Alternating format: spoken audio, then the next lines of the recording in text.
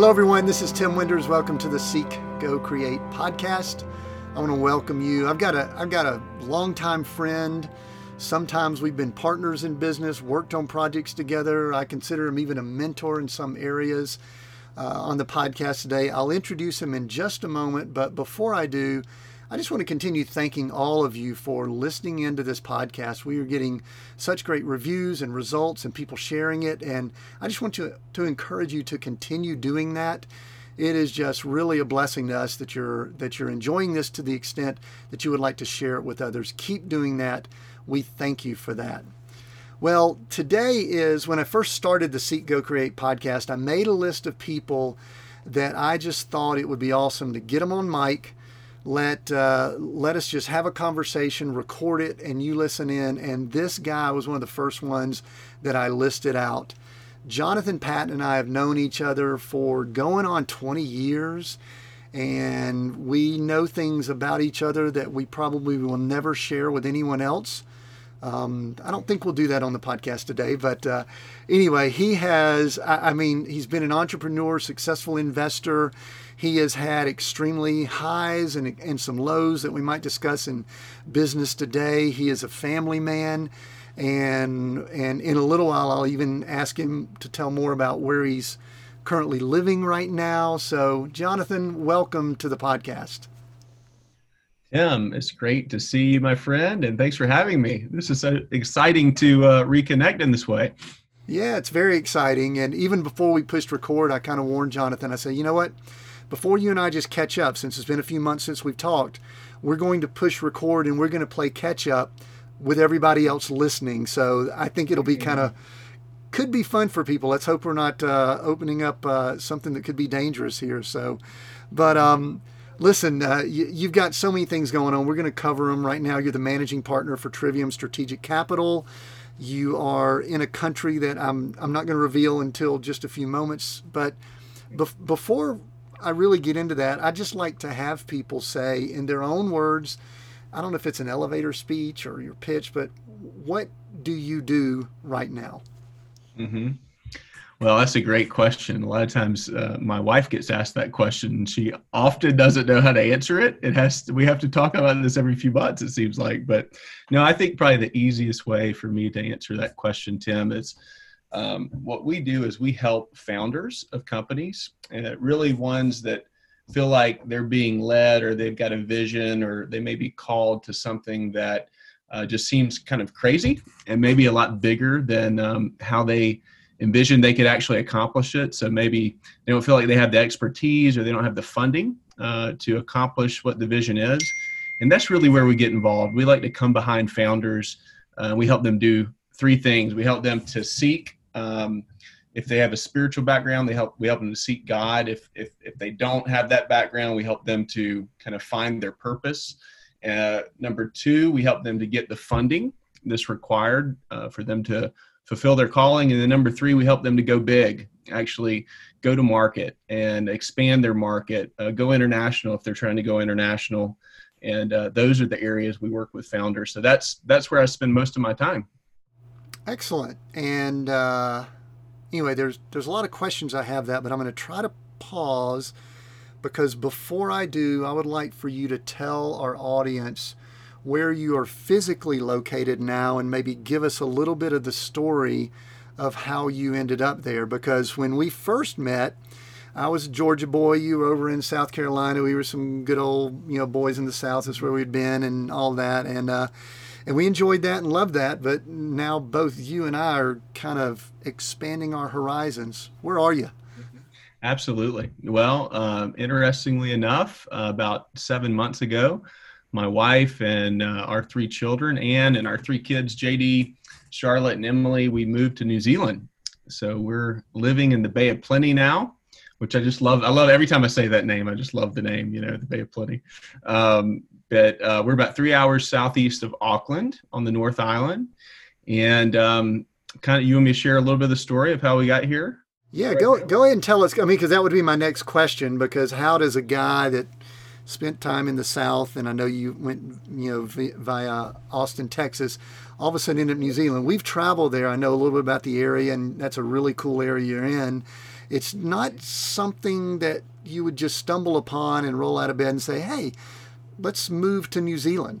Yeah, that's exactly right. It was never on our radar until a few years ago. So kind of for us, it all started through one relationship. We had a pretty good friend who moved over here about 5 years ago. Our kids all went to school together. And I had started getting to know Logan for about a year before that. And he was kind of on this adventure exploring where in the world he wanted to get dual citizenship. And he would come back from these trips and we'd meet, and he was a big gold guy. And you remember we built a mining company up in Alaska. That was one of the seasons of kind of work that we did. And so he was involved in some conversations with us around that. And basically he came back and said, look, I think we found New Zealand. And within a few months they had moved. So it was a pretty quick move for them. He comes back a year later and tells me about this project that he's put together down here, and it really got my attention. It's basically a land banking project, investing in land here in the Bay of Plenty. And I was pretty interested. We came on an exploratory trip and started a partnership with him shortly after that. So this was almost 3 years ago now. And we were kind of the backstory. We were hoping and kind of praying and planning that we would be able to transition a couple years ago. But when they changed governments a couple years back, it became much more complicated to get foreign investment in. And we were planning on funding the project with institutional capital out of the U.S. And so when that happened, it kind of slowed everything down. And we went through this season of for about a year and a half, everything got slow. We tried to keep it alive, but it became challenging. We didn't know if it was going to happen. And then through a series of events about a year ago, I was at an event in Seattle, and it was really funny because it was the weekend going into the event. The big thing kind of on my heart was, you know what, it's time to just fully release this whole New Zealand idea because this just hasn't happened. I've tried for 2.5 years. We'd love to go do it. We felt like there was a desire from God around it, but it just hasn't happened, And so sure enough, that's like the first day it's a 4-day event without kids, me and my wife. And I'm just processing, praying through all this the first day. And literally the next day we go to dinner, and I thought I saw a private equity guy I knew from Austin. And I walk over to him at dinner and I tap him on the shoulder. He turns around, that's not him.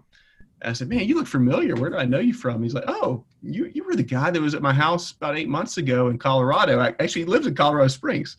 And he said, you were with your partner, Kay Hiramine, and you were moving to New Zealand. And I'm thinking in my head, oh, this is the last thing I want to talk about right now. I don't want to tell the New Zealand failure story right this minute. We tried for 2.5 years. It didn't happen. And he's like, when I met you, I meant to introduce you to a good friend of mine in New Zealand, and he's actually at this event. So let me introduce you. So he walks me over, long story short, connects me with a guy that, Greg Fleming, that I started to get to know, made a few trips more over, and we were able to get initial capital from some of his relationships locally. So we didn't have to go through the whole foreign investor stuff. So anyway, it was just, it was quite the adventure. And then this summer, we basically were able to make the full-time transition with the family, and here we are. So, gosh, there's a lot of questions from what you just said that came up because you mentioned second citizenship and all, which is very intriguing to me in a lot of ways. But before I do that, a lot of our listeners, we talk about travel and being nomads and kind of stretching ourselves and doing things beyond the traditional way of doing things in life. And I think the first thing that might come across some of those people's minds would be, okay, you've got a wife, you've got children, they might have been in school and all that. So tell us about a move. It literally is on the other side of the world. If anyone really looks, you are on the opposite side of the world. I'm currently in Colorado, just outside of Colorado Springs, like you just referenced, and you're in the Bay of Plenty. That does sound good, rolls off the tongue, New Zealand. How do you go through that process with your family, your children, with let's say extended family that I know they probably already think you're a little bit off anyway. Not a little bit, yeah. I've been in that category for a while. So how does Ann and JD and the kids, how do they deal with this? Yeah. Well, interestingly, I mean, look, there's some hard parts of making an international move. I mean, that's just the reality. I will say, I think looking back on it, kind of my expectation of how difficult it would be and like how challenging, especially for the kids and relationships and things like that. I guess I thought it would be a lot more difficult than it actually was. I think kind of being 7 months into it on our side, and if Ann was with me right now, she would say the same thing. The beginning was pretty hard because it was just a lot of just the couple months of getting set up in a new country and everything that goes with that. There's a lot that goes in, and you don't feel like you're effective at maybe your job or whatever you're trying to do because you got all this other transition you're managing. But really beyond that, it's really been a really good transition. I mean, our kids, they actually like school better here than they did in the States. I mean, that's what they say. It's a bit of a different culture here, as you know, because you spent some time down here. But they're enjoying it. They're making friends. One of the things for us is we were able to move onto a property. We're on 28 acres up in the mountains, and we overlook the Pacific Ocean here. So it's in Austin, just our situation, we lived on a golf course there in a suburb, which was great. We loved the area, but we were dreaming about getting onto some land and kind of having a different vibe for the kids, and we shouldn't know it was going to be in New Zealand. So here we are. So they're adapting well and they're loving it. Now, one thing about New Zealand for us, observation, you can correct me if I'm wrong, but it seemed to be, I don't know if simpler is the right word. I sort of felt like I was going back in time. I'm older than you. We won't talk about how much, but like I grew up in the 70s, outside of Atlanta in a little suburb, and it felt a little bit like, I mean, there's 4 million people. It's the same number of people in Atlanta, or something like that, I think. Mm-hmm. Yeah, no, it's I think 4.7, 4.8. Yeah, not a huge amount of people. You've got the land mass is about the size of Colorado, actually, as far as land.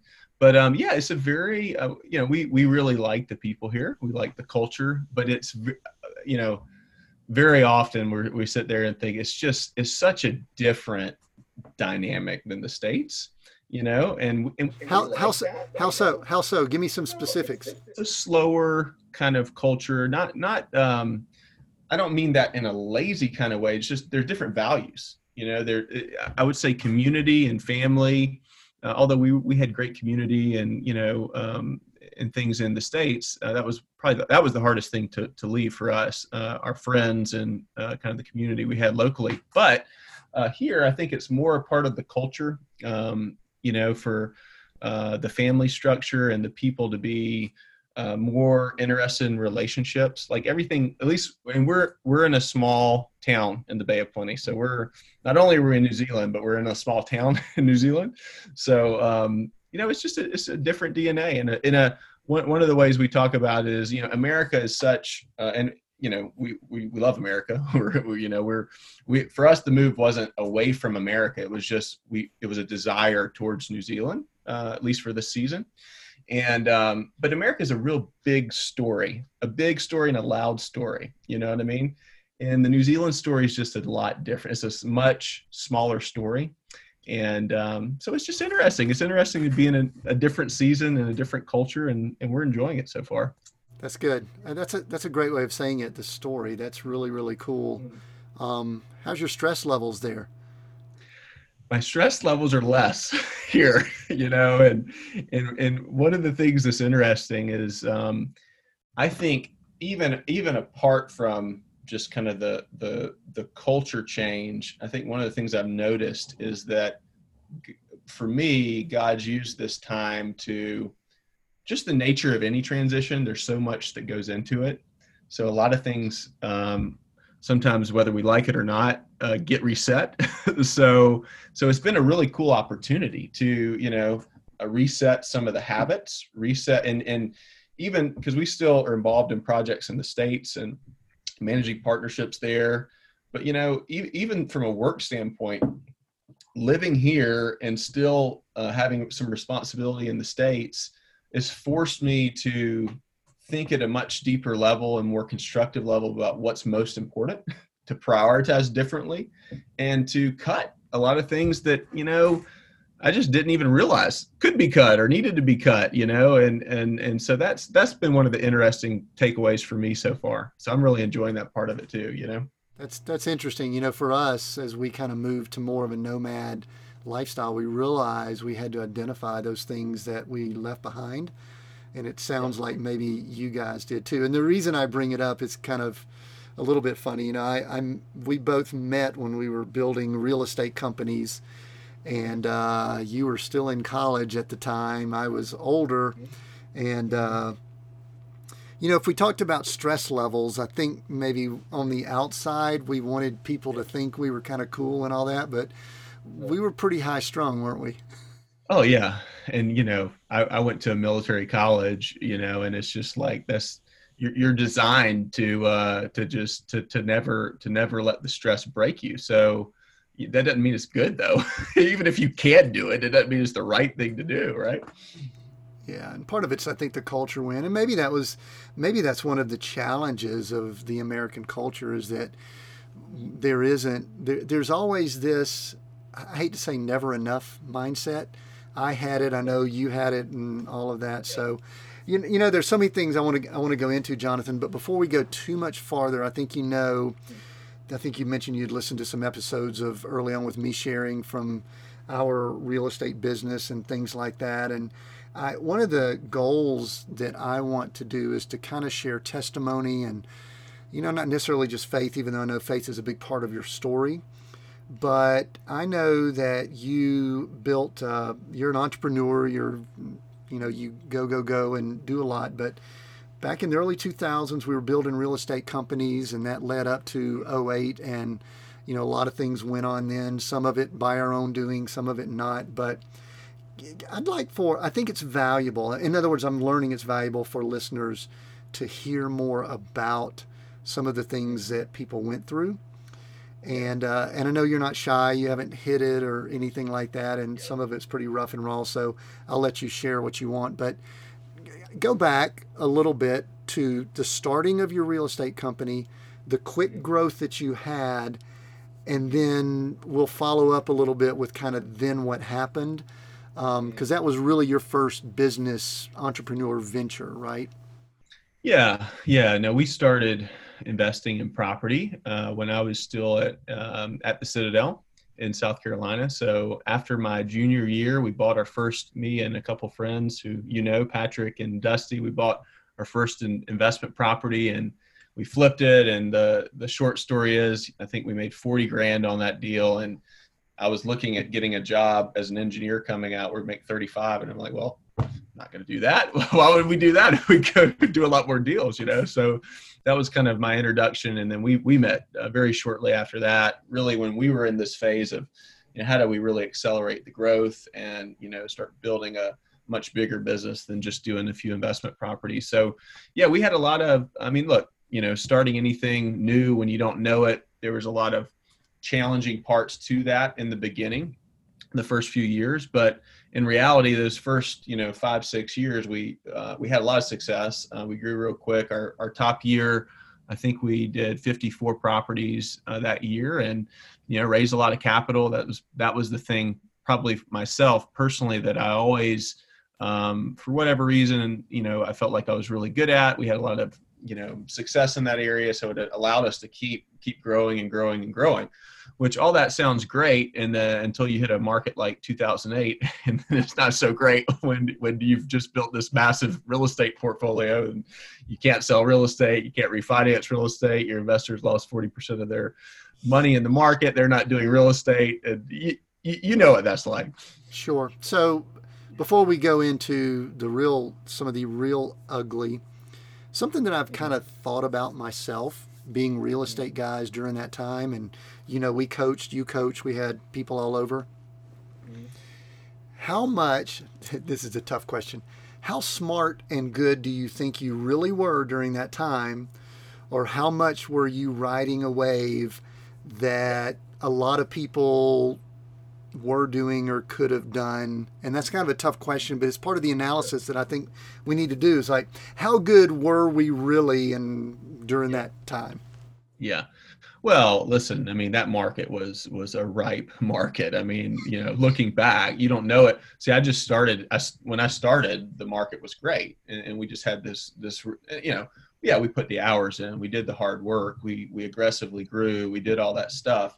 But in reality, you were in an environment where you could do that. You couldn't do that in different industries, even at that time, just weren't set up like real estate was at the time. So I think, I think that has a lot to do with it. I mean, I think it was a culmination of all those things, but it definitely wasn't that we were just, the greatest investors in the world. There were a lot of people doing really well in investment if they were willing to put the time and the work and the education into it.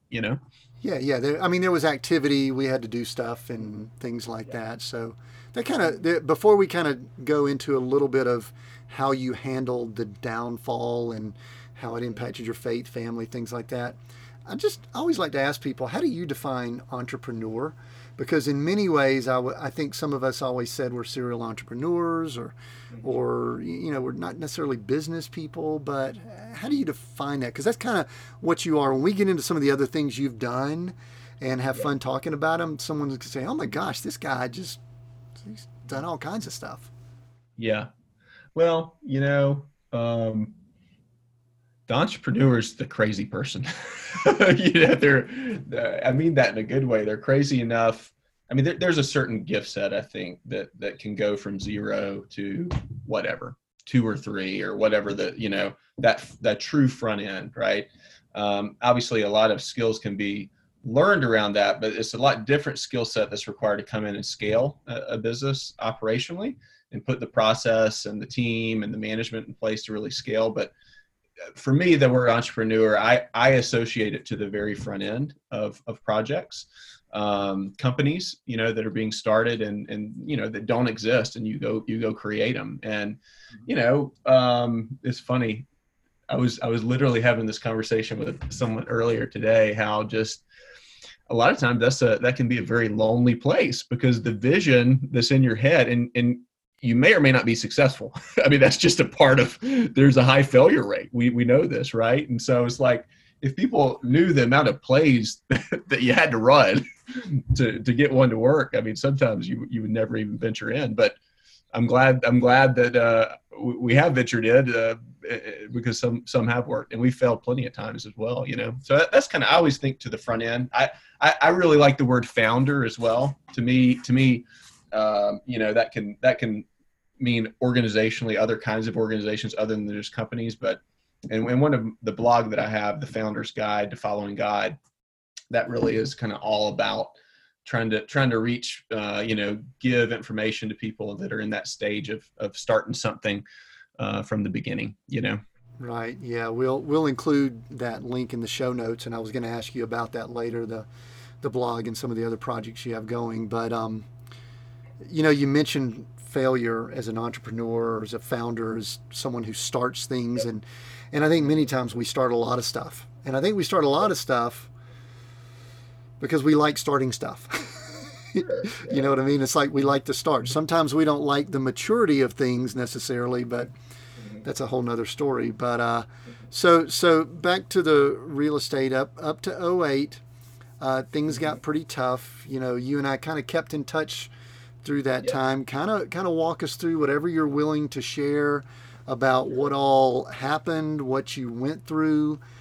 You're still, you still look good. You look healthy, so you didn't lose limbs. You don't have that many scars, even though we do have scars we can't show people. So talk to us about that time. Yeah, for us, I mean, I guess looking back on it, kind of when I was going through it, I think it's just such a hard, at least that failure for me, that, I've had other failures that weren't nearly as intense, but there was so much that went into that one. And I was all in just in real estate, as I don't know if you fully were, but you were heavily exposed, so it was kind of like, the market just stopped working. So it was such a shock.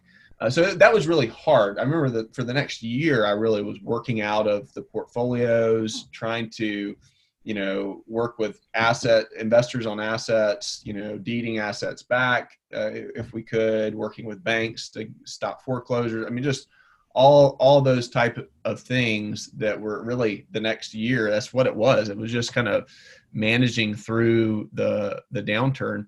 For us, we ended up moving to Austin, Texas from South Carolina in August of 2009. So basically a year after everything went under. And for me, I just had this mindset, and I couldn't see it until 2012 how some of it was just off, that I didn't even realize. Like I just had this mindset that, okay, well, we failed, so my military mindset is we're going to go start the next thing and we're going to succeed. And I've done this before. I'm going to do it again. I don't know where it's going to be or what it's going to be yet, and eventually we'll pay back the debt that was, because we went, from a zero. We started with zero when we started our first business, to a decent sized net worth that was all real estate related, to then negative $1.5 million, at the end of that. So, but in my mind, I was going to pay all that back, and that's just the way it was. And really, for me, I didn't even understand how much pride was just inherent in the DNA of everything around that. And I would never even ask the question. Like, that was the one area that I didn't see until 2012, that like I never even asked God about bankruptcy, because I didn't believe bankruptcy was okay. I didn't even realize I was doing it, but like that was the one area that was kind of off limits. Were you, I hate to use this word, were you delusional at all? Were you like not even? Yeah, probably. I don't know if that's changed the delusional part. But yeah. Okay, are you still delusional? Hopefully, we're in the positive delusions that are we were trying to stay in the right lane of delusions. Well, I'm sure you've heard me say this because you've been around me for a lot of years. There's a term that I use, is called "Thou shalt not fool thyself."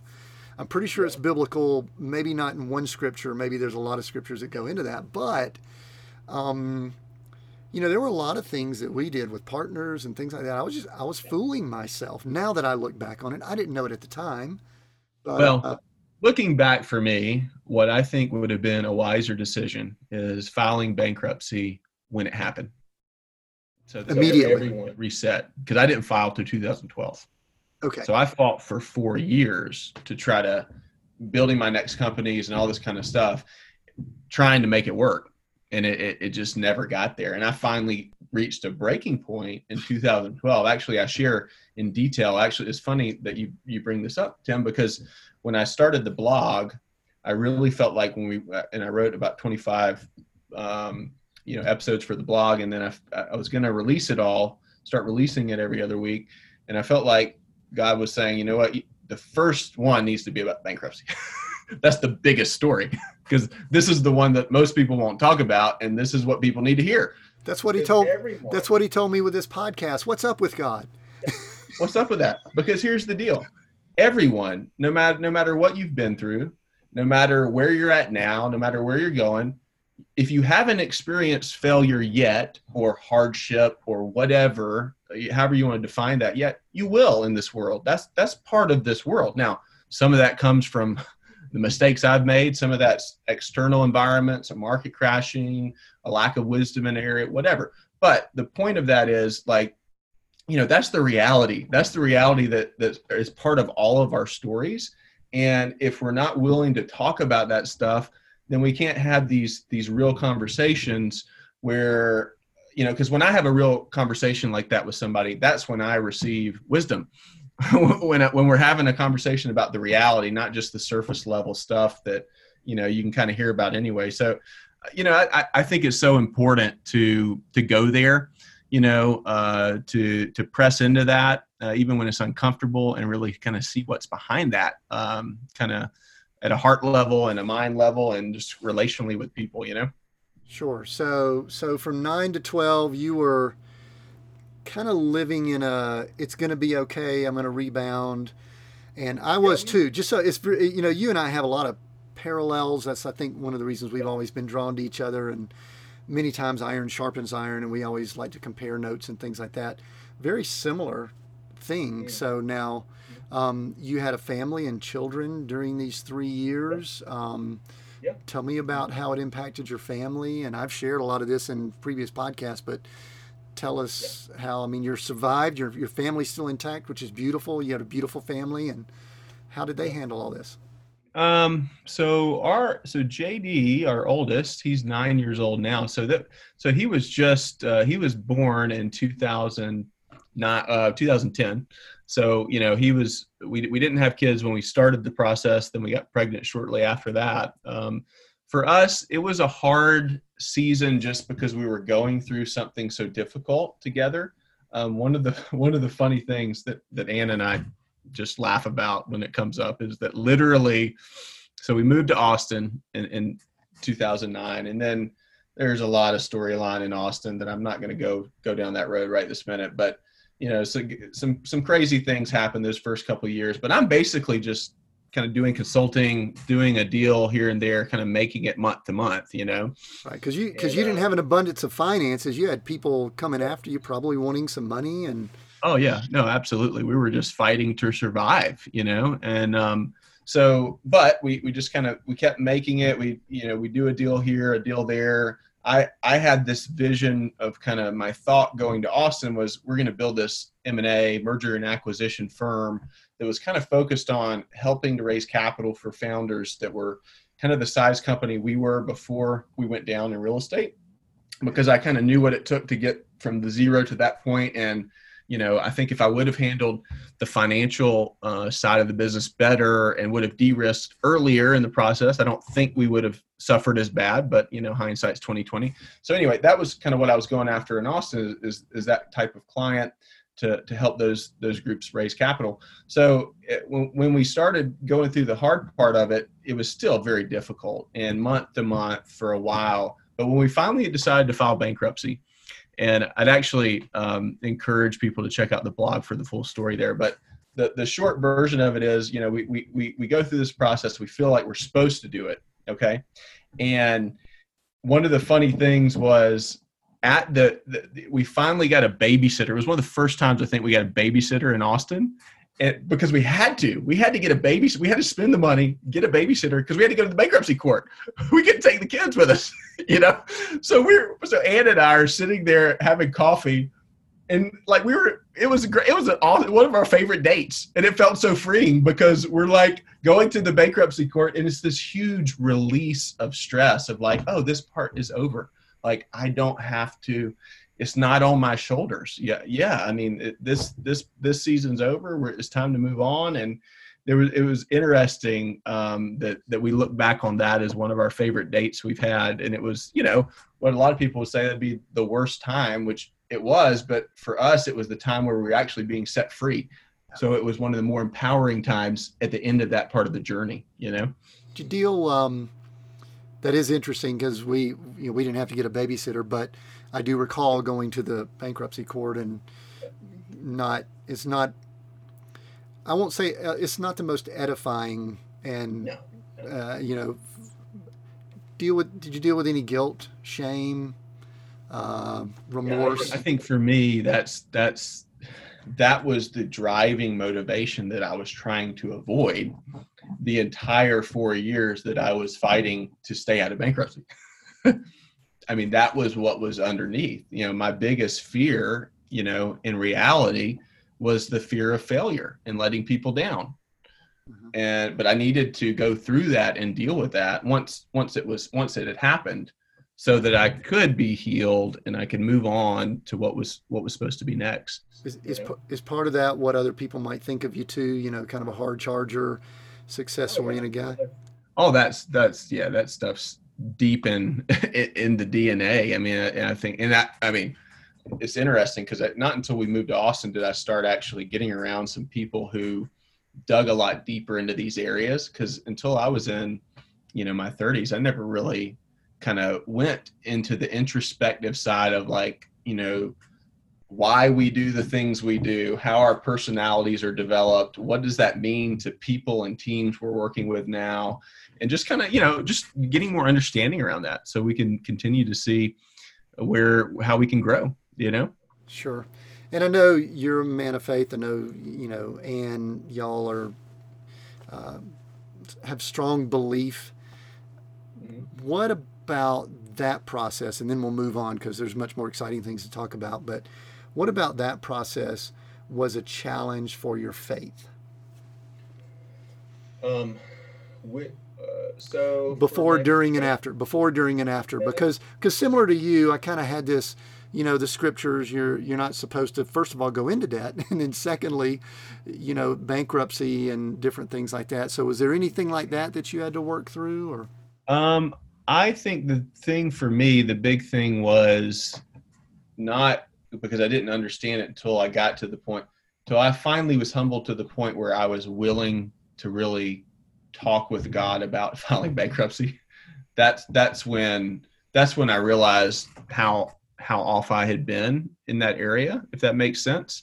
And I think that, so that was where the biggest, again, and I never even saw it until 2012. I just couldn't, I was blind to it. I had my idea of what the right way to handle this was, and it wasn't doing that, And it wasn't working and things like that. And, part of it, there's a lot of lessons that we learned about operating within the Babylonian system and the kingdom and different things like that. But, all right, so somewhat of a clean slate, 2012, and you begin moving on, and, you were doing a lot of things in the Austin area. One of the coolest ones to me that I'd love to hear more about is the mining, the gold, and things like that. I think that would be intriguing to some people. But what other things were going on there? I mean, were you scrambling? Did you have a plan? Were you just seeing whatever door would open? I mean, how does one start moving forward? Yeah, I think it was probably a combination of all that. I mean, for me, I was already as much as I could trying to move forward. Before I actually filed the bankruptcy. So the bankruptcy for me, I'd already started our next company with a partner. We started a company called Noble Mining. And kind of the way that came about was a friend of mine in Austin, Jason, he came out of the precious metals brokerage business online, and he wanted to move into the physical mining. And he brought a project to me in Alaska, and I looked at it and I thought it was a great idea. Let's go, check it out. We went on a trip, did some diligence, came back and put a capital raise together around it. It was one of those deals that it took longer than we expected on the front end to actually get it funded, which is funny because, we've fundraised for a lot of projects, a lot of our own projects, and then helping clients as well. But it's just weird. Some deals, I've had some deals literally where we will sell the investment in the first meeting. I have one like that, the full subscription, first meeting, deal's done. I'm thinking this is going to be a 120-day process, and then you have some that you start and it's like a year later, you finally get the traction that you're trying to get, But yeah, that was, we started that. We raised some growth capital. We went and acquired 3 mining properties, 2 in Alaska, 1 in Northern California, and barged a lot of equipment up from Seattle, and went into operations as a gold mining company. So that was quite the adventure. It's like funny. I don't think about that one as much anymore because I haven't been involved with it actively for the last probably 6 years or so. But that was a crazy one right there. And I actually came in around and was hung out with you guys some there. Yeah. And it kind of gave me a glimpse to a little bit of reality TV. Tell about how. That's true. Well, one of the things that happened, my partner Jason, he had just met at a show previously, a big expo in Las Vegas. He had met some of the guys from at that point in time, the first season of a show called Gold Rush on Discovery, which a lot of people have probably seen. For a number of years, it was 5 million viewers a year, the top show Discovery's ever done, et cetera, et cetera. So we actually start working with Discovery. We put a storyline together that they thought was great for a show, for us to get involved with the guys on Gold Rush. And we came in and basically funded those guys on TV to where they could get to their first $1 million season. And Jason Otteson, if you've seen the show, is on camera. He's the Texas investor that's going up and representing Noble Mining, our company. So that was a lot. I'd never been in around television before, but that was a fun little stint as well, doing a couple shows there. So what's your thought? You never got on camera yourself, but what was your impression of the television reality TV world? I notice you aren't in it currently, but give some people some behind the scenes without revealing too much.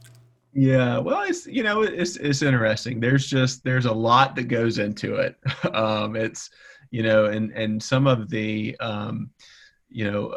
some of this is it's really interesting to see the economics and the business side of how those deals work, because the first few years for the groups usually that become kind of good shows, they don't make a lot of money, but once they get that publicity behind them and the viewership, I mean, it's a very lucrative business opportunity for them. So for us on the mining side, it was really helpful because it helped. I mean, we were on TV in front of 5 million people promoting our brand. We had just started the company in the previous year, and it really helped us get a lot of opportunity flow and interest in Noble. So that was why we were involved with it, and it worked really well from that side. But look, I wouldn't want to be a reality TV star myself. I'll stay off the camera and do deals and be in the background. Live the nice stress-free life in New Zealand and all. So anyway, well, that's good. So yeah, I wanted to hear about the Noble Mining because that was cool. Because then that's really around the time that you really started creating some of the structures that you have in place now. With your companies that you have. Before I do want to go over, because there's some technology and some things you're involved with now that I think maybe it could be helpful for the listeners, and there may be some people that may want to engage with you that listen in. But something that I like to talk about business people, entrepreneurs, and people of faith with is I like to try to kind of dig deeper on their beliefs about money. Because, as you know, we spent some time in Bible school. We've been around a lot of churches. You've been around churches all over. And I noticed that money and followers of Christ and business, and maybe that's one of the things I want to bust up a little bit with this podcast, sometimes those things don't mesh well. And so talk to me. I mean, maybe go back, when you were starting your first business, and then as you've gone along, what does Jonathan Patton believe about money? Mm-hmm. Well, I think for me, there's been a group that I've been involved with for the last 9 years that's had a really profound impact for me in my journey around money. It's a group called Generous Giving out of the States. And then the international version is a group called Generosity Path. And basically the DNA behind that is, really approaching this topic of money. And what we do, we launched Generosity Path New Zealand here when we moved here a few months back. And it's really cool because what we do is we get together groups of people that have some means, and we talk about this concept of money, but the kind of the ground rule is you can never raise money in this environment, and you can't ask for money if you're in a nonprofit kind of role or anything like that. So it's really interesting. So the whole point is we go through experiences and share stories around money and just see how God uses that around this topic of generosity. So for me, when I got involved with that about 9 years ago, it's the first time I started really to explore what I actually believed. I mean, I probably before that, I tithed to my church. I was a part of my church, leader in different capacities, but it was just kind of like a thing to do. And I thought that was kind of the extent of it versus moving to, and it is a journey. We're all on an individual journey around this topic. So one of the things we like to talk about is, my journey and where I'm at with God and on the journey is all about my relationship with God, and it's not prescriptive. Like what God's asking me to do, he's got something that he's asking you to do and others to do that are individual messages and kind of ideas for them based on where they're at. But moving from kind of just this, tithing being a baseline to just the idea of stewardship, to where for me, it's not even like the money's not even my money. So as crazy as that sounds, my job is just to manage whatever resources I've been giving, money, relationships, etc. Like I'm just supposed to do a good job, do the best I know how to do with those things. So, but yeah, I mean, that's such a hard area, especially with, the expectation around that as an entrepreneur, just the natural kind of inclination and the reality of kind of the world, in my opinion, is just set up to, promote this idea of success, whether you're successful or not, at least until you get to that point. That's taught in a lot of circles. You fake it until you make it, right? That's the idea you learn in a lot of personal development. Well, I don't know. I believe after all my experience now, this we don't have to fake anything. I'm actually not in charge of this. I have a job to do, but there's somebody else that provides for me, and it's not me. So I want to do with excellence what I can do, but that's my role, and I don't have to perform. Yeah, that's good. You used a couple words, excellence and stewardship. Stewardship was on this podcast, everything that was like season 3. We talked about being a steward, leader over everything, people, because you're a steward over your business, you're a steward over your family. You don't own them, and you're a caretaker basically. And that's a great attitude. I do not think that I had that attitude about money and possessions in 2002, 3, 4 when we first met. Did you?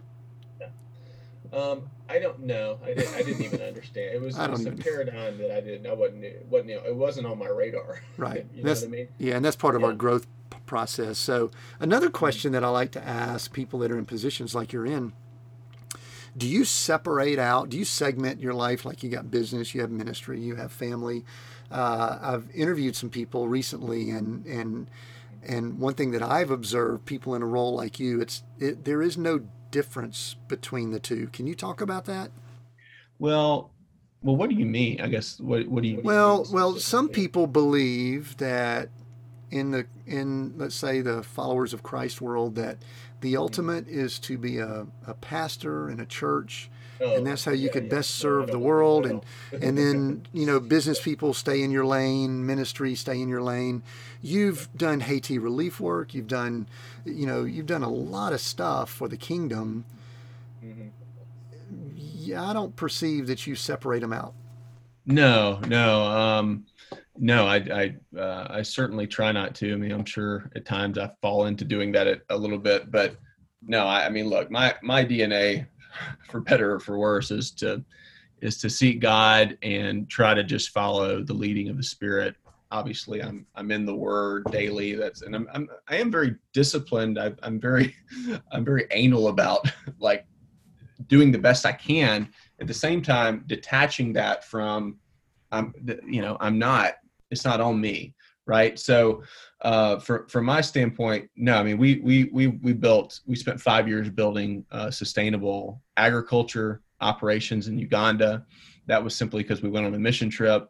There are people dying of starvation in the church, and we said, and the pastor asked if we could help by creating jobs, and we had no idea how to do that, but we said we felt like we were supposed to, so we did, and we came back to the U.S. We started a nonprofit. We started raising capital, and we launched that, and we're able to do right at 20 projects, digging 20 water wells, irrigating acreage, and developing some sustainable farming operations for the church up in northern Uganda.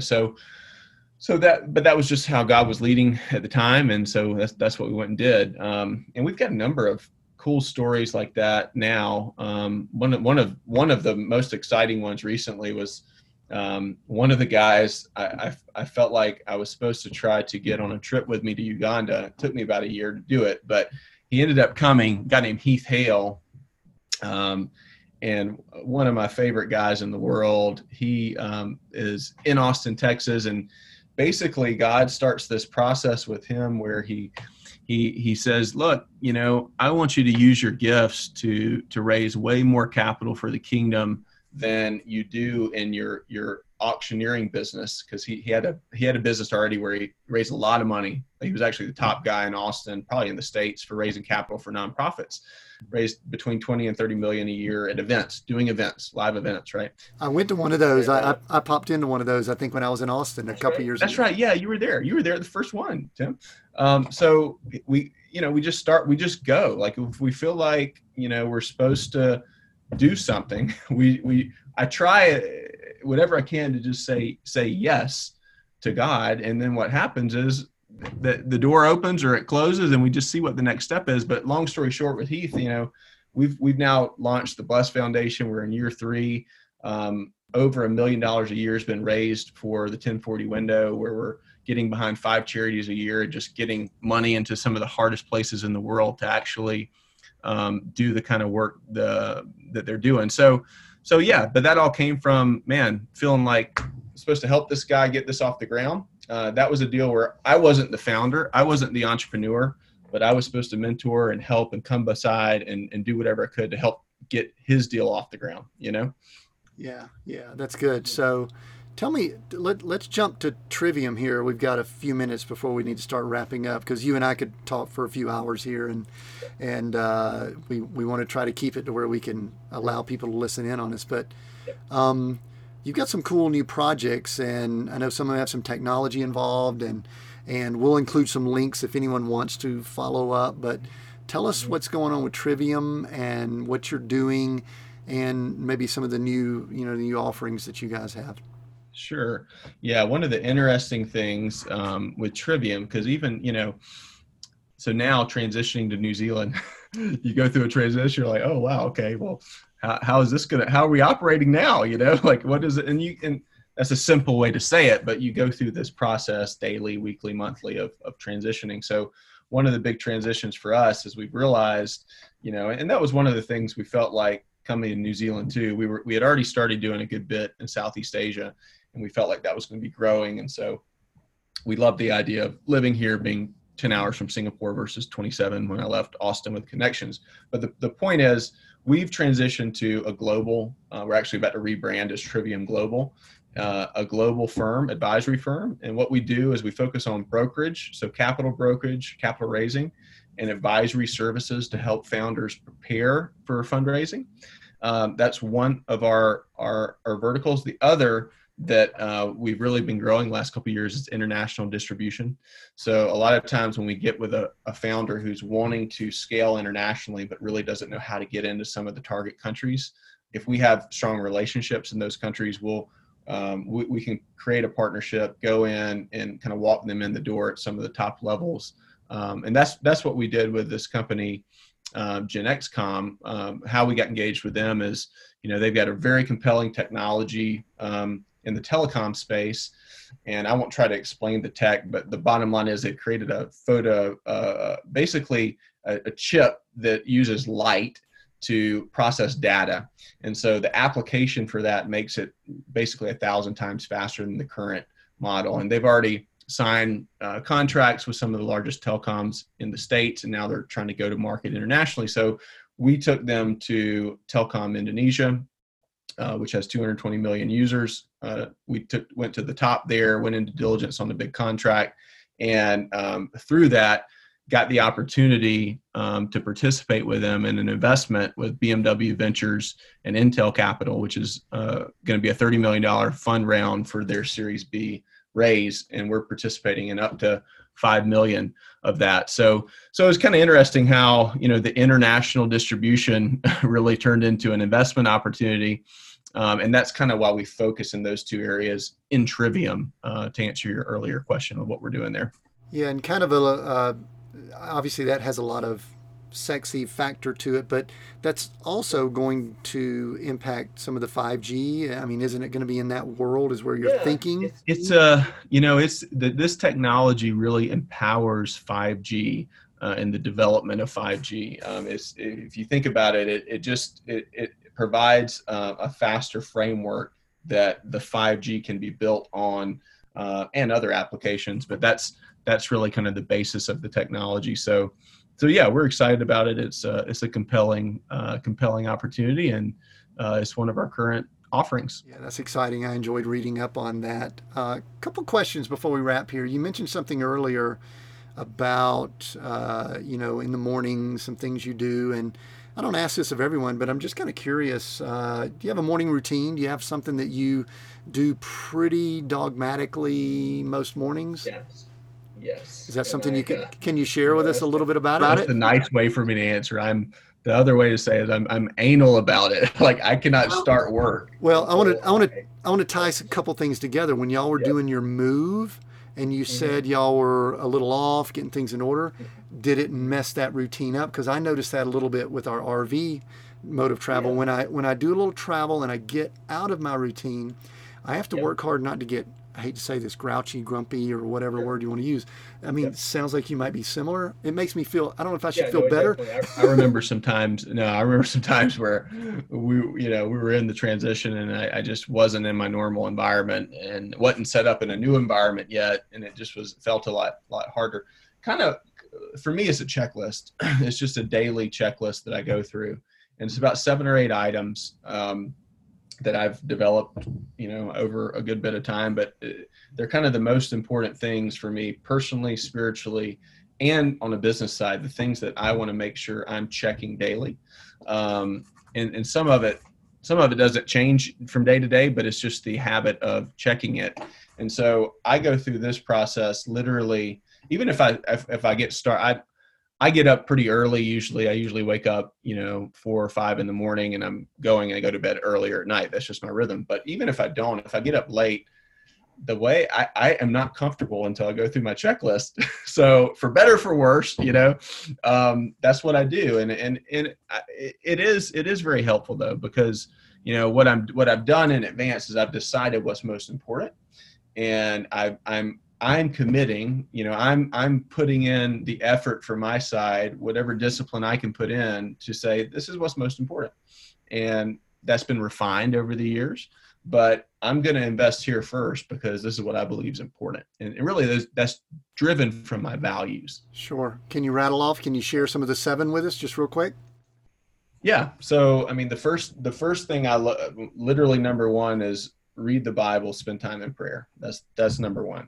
So some mornings that's a bigger, like this morning I was up early, so it was like an hour of that. Sometimes I feel like I'm behind and it's 5 minutes, that's just, but that's number 1. Number 2 is health. So, the way I do it is I try to work out 5 to 6 times a week. But it's just the checklist, trigger is just schedule the next workout. So I'm making sure that there's either a time today, or if I've already worked out. Normally I swim first thing in the morning. That's my normal 6 a.m. workout. But if I haven't done that, or if I'm doing something different that day and I'm going to run in the afternoon, I put it on the schedule. So number 2 is that. Number 3, I start getting into more specific, like I review the assets that I'm in charge of. So I just have a list of assets that, because of stewardship, like I feel like if I'm not doing that daily, not that there's always an action tied to it, but I need to be thinking about, hey, is there anything out there that needs to be done with these assets? So I review the asset personal financial statement, think of it that way, each day. And 4, 5, 6, 7, get into some more detailed checklist. Here, I'm actually, Tim, for you, I'm going to pull up my checklist. Oh my goodness, we're about to get behind the curtain. Getting the daily checklist. Awesome. It's crazy. Yep. Yeah, give us. So then I go through I'll go through just a habit checklist. So there's like one habit that I'm always working on, trying to improve on. So the question is, did I do it the day before? Yeah. What's the habit you're working on right now? The habit I'm working on right now is, have you ever heard of a book called The One Thing? Yep. Yeah. So that's one of my favorite books. And, the whole premise of the book is just really, really reverse engineering down what's most important long-term goal wise, and then down into what actions we take now, and then managing your schedule in a way where you're investing his recommendations at least 4 hours a day into that. So that's my thing right now, is getting, and that's one of the things that slipped during the transition, Tim. So that's why I've focused back on it. I used to do it very disciplined when I was in Texas in the office, and then I got away from that, and so now I'm focused on it again. Right. And so the one thing for me right now in my roles is raising capital for active partnerships or clients. So 4 hours a day, I'm investing that energy into making sure that I'm working with my relationships, and more so than that, I'm empowering our team members for them to be interacting with any kind of fundraising relationships. So that's the next thing on my checklist. Yeah. So from after that, it gets into a little bit more technical, like reviewing kind of the actual upcoming contracts that we're working on. Then I write out the next items. I write out my purpose statement daily. I write out my values daily, and I write out my 4 top long-term goals. I type them. When I say write, I mean type on my computer, and that's my checklist for the morning. Awesome. So, how long have you been doing that? What's been your pattern for that? How many? I've been on the checklist pattern for a couple years now. Yeah, it's probably about 2 years. You know, I've had different iterations of kind of this before, and I'll kind of get in the habit of doing it. But what I've found is, like, you know, that process, you know, takes me between 30 minutes and an hour, depending on kind of what all is on it for the day. But it's the most valuable 30 minutes or an hour that I feel like I take, because I know, because all that's tied to my values. That's what I've already decided, you know, over a long period of time. These are my values, and this is what's important, you know. So I'm taking action on those areas, and then I'm planning and I'm organizing around the things that are related to the actual work and output that needs to go out for us to do the right work we need to do, you know. Yeah, that is so good. And in fact, it's interesting, is right here at the end of the podcast, that could be, for many people listening, one of the most valuable things that they've heard here. Jonathan, I wrote down a question that I was going to skip because we're short on time, but I've got to ask it. I know you've done so much, you've seen so much, you've traveled quite a bit. What, up to this point in your life, has been your coolest life experience? The coolest thing you've done, traveled, seen, whatever. I sprung that on you. I didn't prepare you for that. That's a big question. You know, I don't know. Ann and I have talked about, we've done a lot of stuff, you know, but actually moving the family to New Zealand's been the craziest thing. Right now, we're in the middle of it, so it's the most kind of front of mind. I mean, it's the thing we're most excited about now. You know, before that, I would have said Uganda and the work we did there. Although we didn't live there, it was a huge part of our life, and we're actually planning to go back later this year. We hadn't been the last couple of years. But, you know, each experience like that, if you're willing to take the step and go experience, you know, they're like people, you know, there's a different personality and DNA behind it. So it's hard for me to actually compare. They're valuable in different ways, you know, both good and bad. Yeah, it's part of who you are. And even I've come to terms with even the successes, failures, all of that is just part of what we become. And I think God's even spoke to me and said, we're going to use all that stuff. You know, he said, we're going to use it. So, man, so what a great conversation, Jonathan. What's next for you? I mean, just general or specific or whatever. What's next? Yeah. What's next for us? Probably the big thing that I'm wrestling with right now, because I've had this vision for a while, and I've been wrestling on, is now the time to really launch it, you know? But there's a very specific idea that I know that God's given me, and it's the name of it's called Dangerous Catalyst, and it's all about kind of this the reality of exactly who we're talking about, who you're asking about, Tim, the catalyst, the entrepreneurs, you know, the founders, the people who are seeking, and they're going out and they're doing, something that that's uncommon and that is challenging, and that a lot of times is dangerous. I don't necessarily mean physically dangerous. I just mean kind of, it's going to be dangerous to some people. Like when you're doing what you're supposed to do, not everybody's going to like it. And that's just part of the calling, So anyway, and who's the most dangerous catalyst that's ever lived, So that's, that's kind of where the story goes. And we're I'm about halfway through a book that I've been writing around that. So I think that's what's next. I don't know exactly the timing yet, but that would be my answer right now. Well, that is awesome, and it could be maybe a year from now another podcast interview, and something that you and I may need to speak about offline, because we keep interviewing people that haven't been released at the time you and I are recording this that are going to fit into this category, and I believe a lot of the people that are going to be listening in are going to be wanting to participate. So anyway, last question, even though that you kind of opened a door there that was really cool. The title is Seek, Go, Create. And Jonathan, there's a lot of reasons we came up with those names, but which one of those words jumps out to you and why? Seek, go, create. Well, I like all of them, but I would say, probably seek. I think you've got the sequence right, Tim. I mean, I just think that's so important, because see my personality, one of my idols can be the creation. So if I haven't done the seeking, am I really creating what I'm called to create? I never even thought about that until a couple of years ago, but the seeking's so important. Yeah. Jonathan, that is so good. This has been so enjoyable. I knew it would be. I knew that it would be. Thank you for taking the time.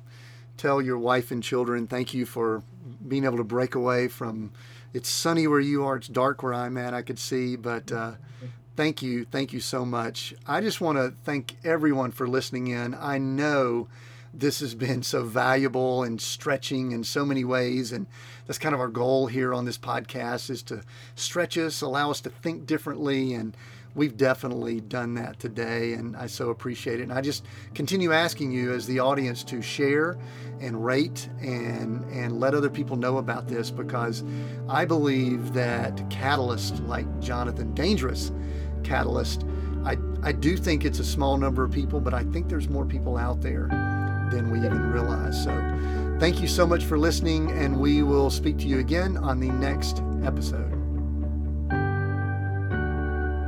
Thanks for listening to this episode of the Seek, Go, Create podcast, a part of the SGC network, for those looking for excellence, moving towards success, and creating something new.